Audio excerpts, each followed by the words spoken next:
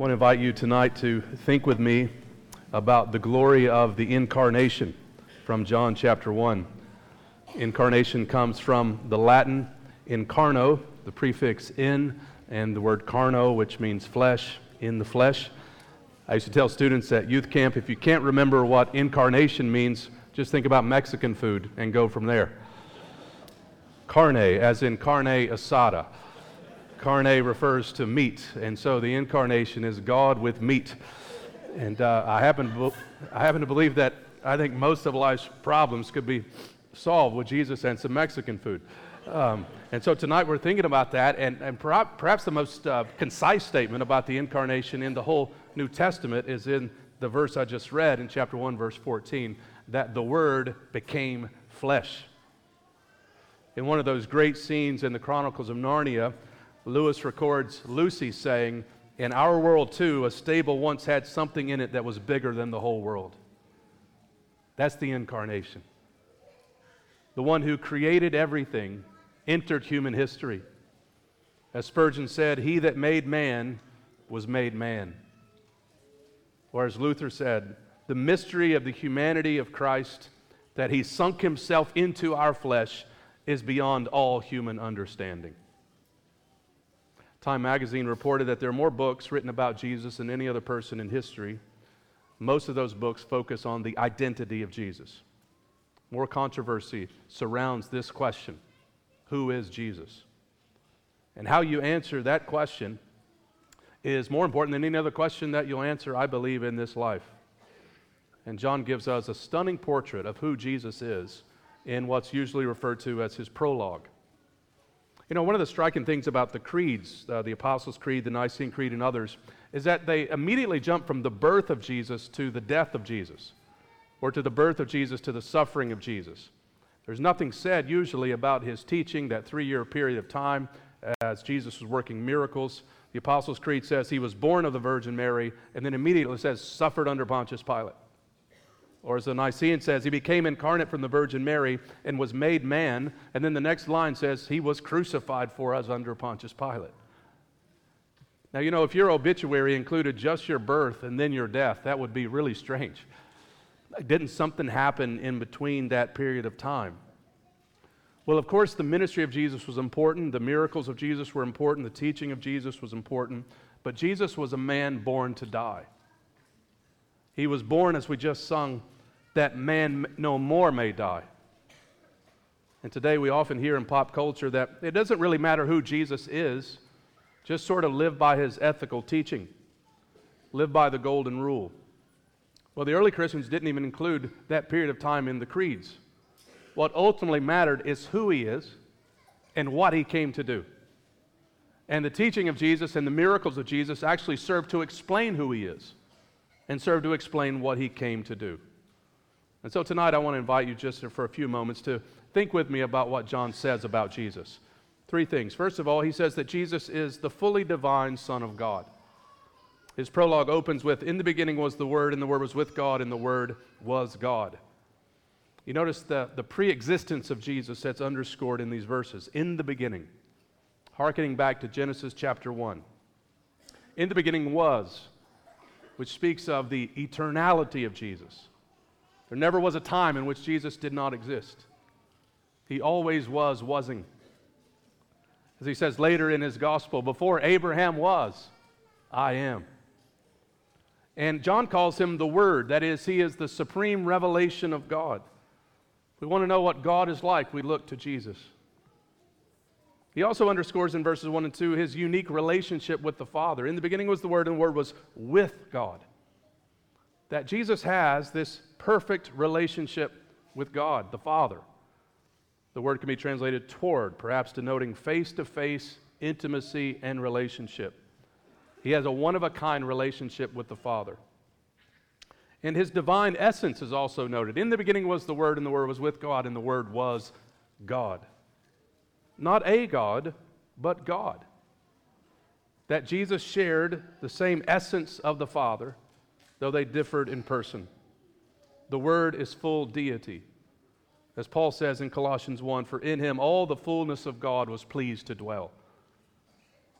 If you've seen me, Jesus tells Philip, you've seen the Father. Or as we just sang in the hymn, veiled in flesh, the Godhead see.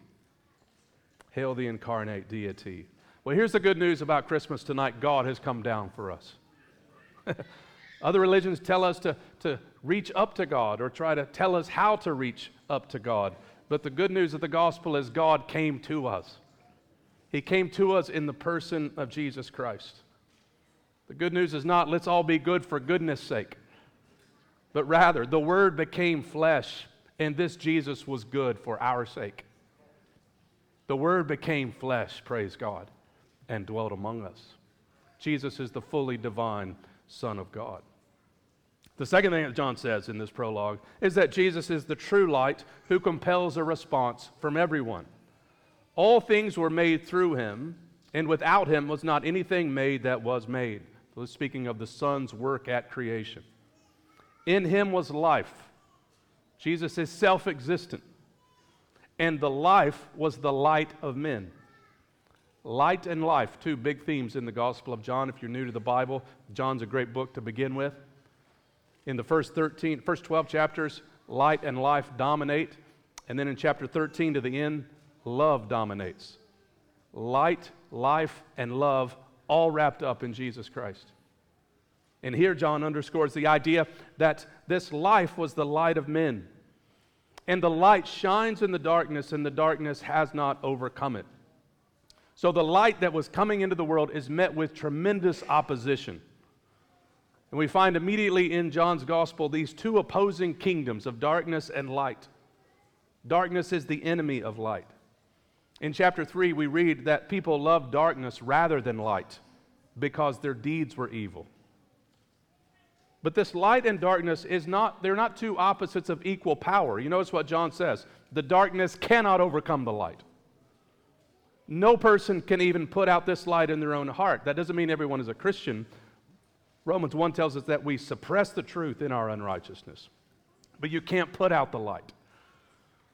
The light comes and the darkness cannot overcome it. And what we need as human beings is divine intervention so that we can surrender to this light. You remember Genesis 1 perhaps, that there's a confrontation with the darkness when God says, let there be light, and the darkness surrenders to the light. And so it is in our own hearts. It's a call for surrender. This is what happens when a person turns to Christ. As Paul says, God has shined the light of the knowledge of the glory of God in the face of Jesus Christ into our hearts.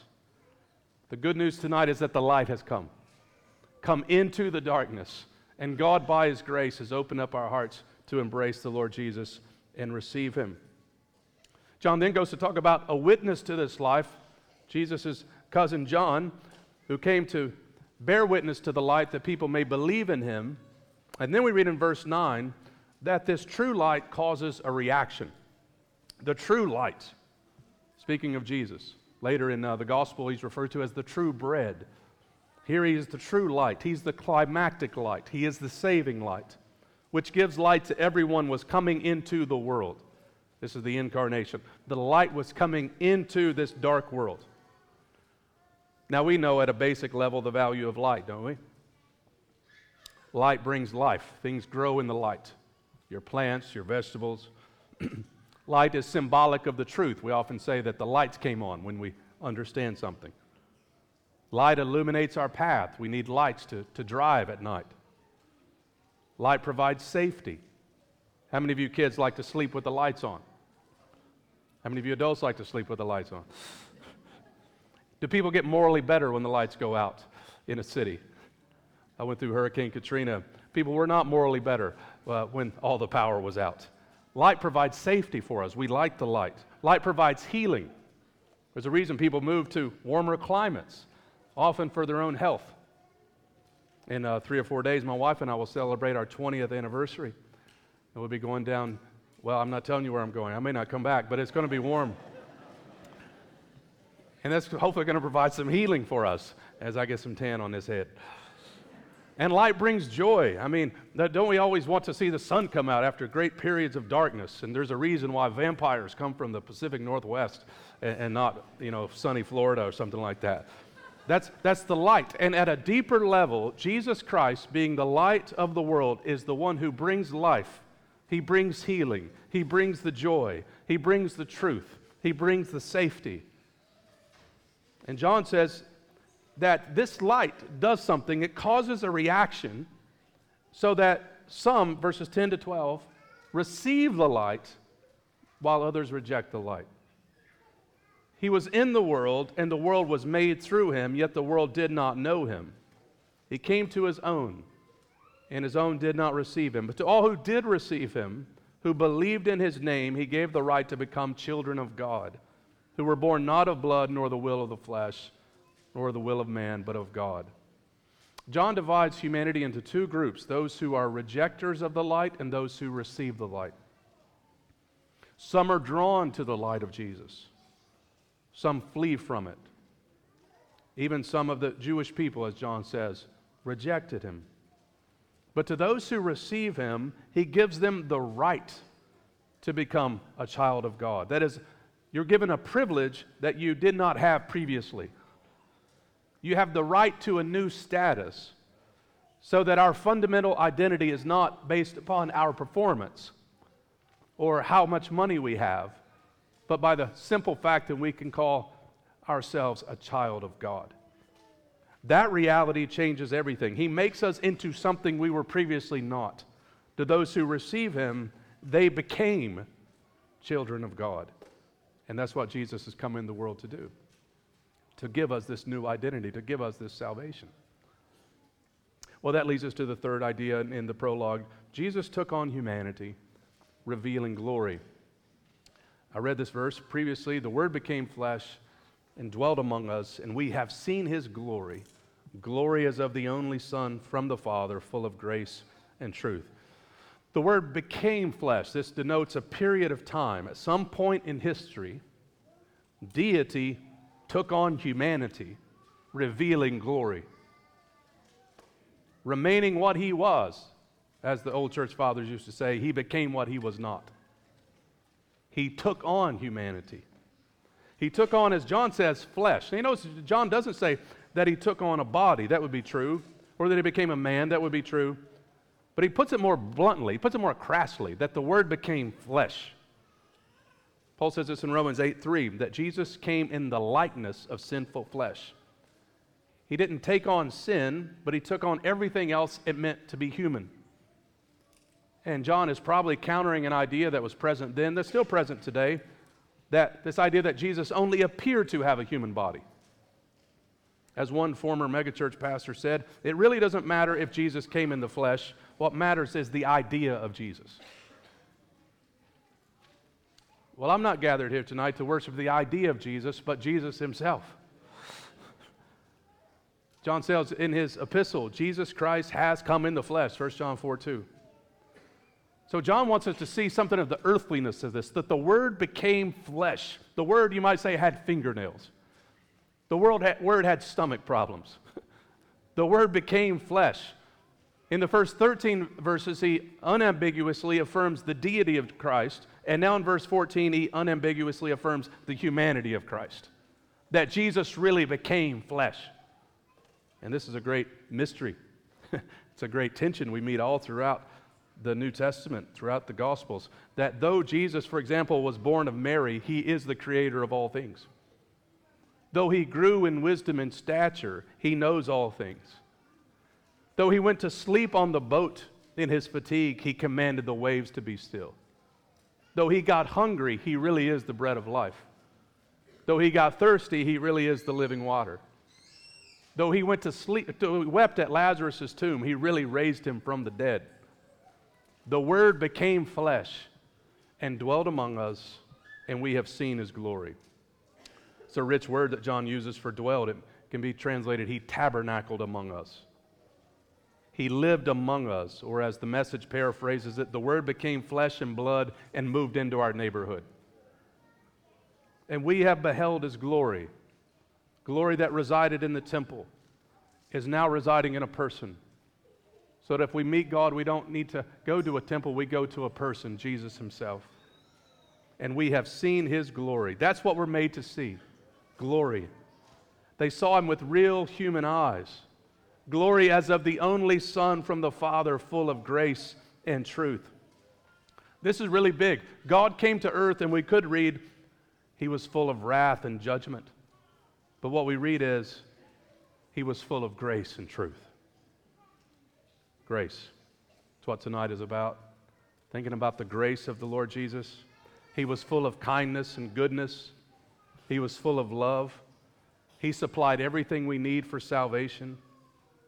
The incarnation was an unparalleled act of grace. God has come to do for us what we could not do for ourselves. Titus 2 simply puts it, grace appeared. And truth. In Jesus we find truth as well. He's completely reliable. He reveals that which is true about humanity and salvation. Jesus came to reveal to us grace and truth. And they are seen most vividly, these attributes, at the cross, where the truth was upheld and grace was unleashed. Grace was at the cross. You might say the cross is the real Christmas tree. There we get what we don't deserve. And truth is at the cross. All the promises of God, all the prophecies are fulfilled. Justice is upheld as sin is punished. Grace is dispensed without the truth being compromised at the cross of Jesus Christ. And so John continues on in verse 15, speaking about John the Baptist, speaking about his role, as John confessed that the one who comes after me ranks before me because he was before me. It's kind of confusing, John. Like, is it before him or after him? And of course, in his pre-existent state, Jesus came before John the Baptist. But he also ranks beyond him because he is this one, this incarnate one who became flesh. And we have received from him grace upon grace. Jesus is a fountain of grace. Every good gift of salvation we have tonight owes its source to Jesus Christ. Grace for grace, or grace instead of grace. This grace knows no interruption for his people. And Jesus, he says, verse 17, is superior to Moses. For the law was given through Moses, grace and truth through Jesus Christ. This doesn't mean that the law is not to be associated with grace. God was gracious in his covenant making and in his law giving. The problem was not with the law, but with the people. Further, John is indicating, as he'll go on to say, that the law had a preparatory function. The law anticipated the Word incarnate's coming into the world. And in Jesus, fresh grace has come.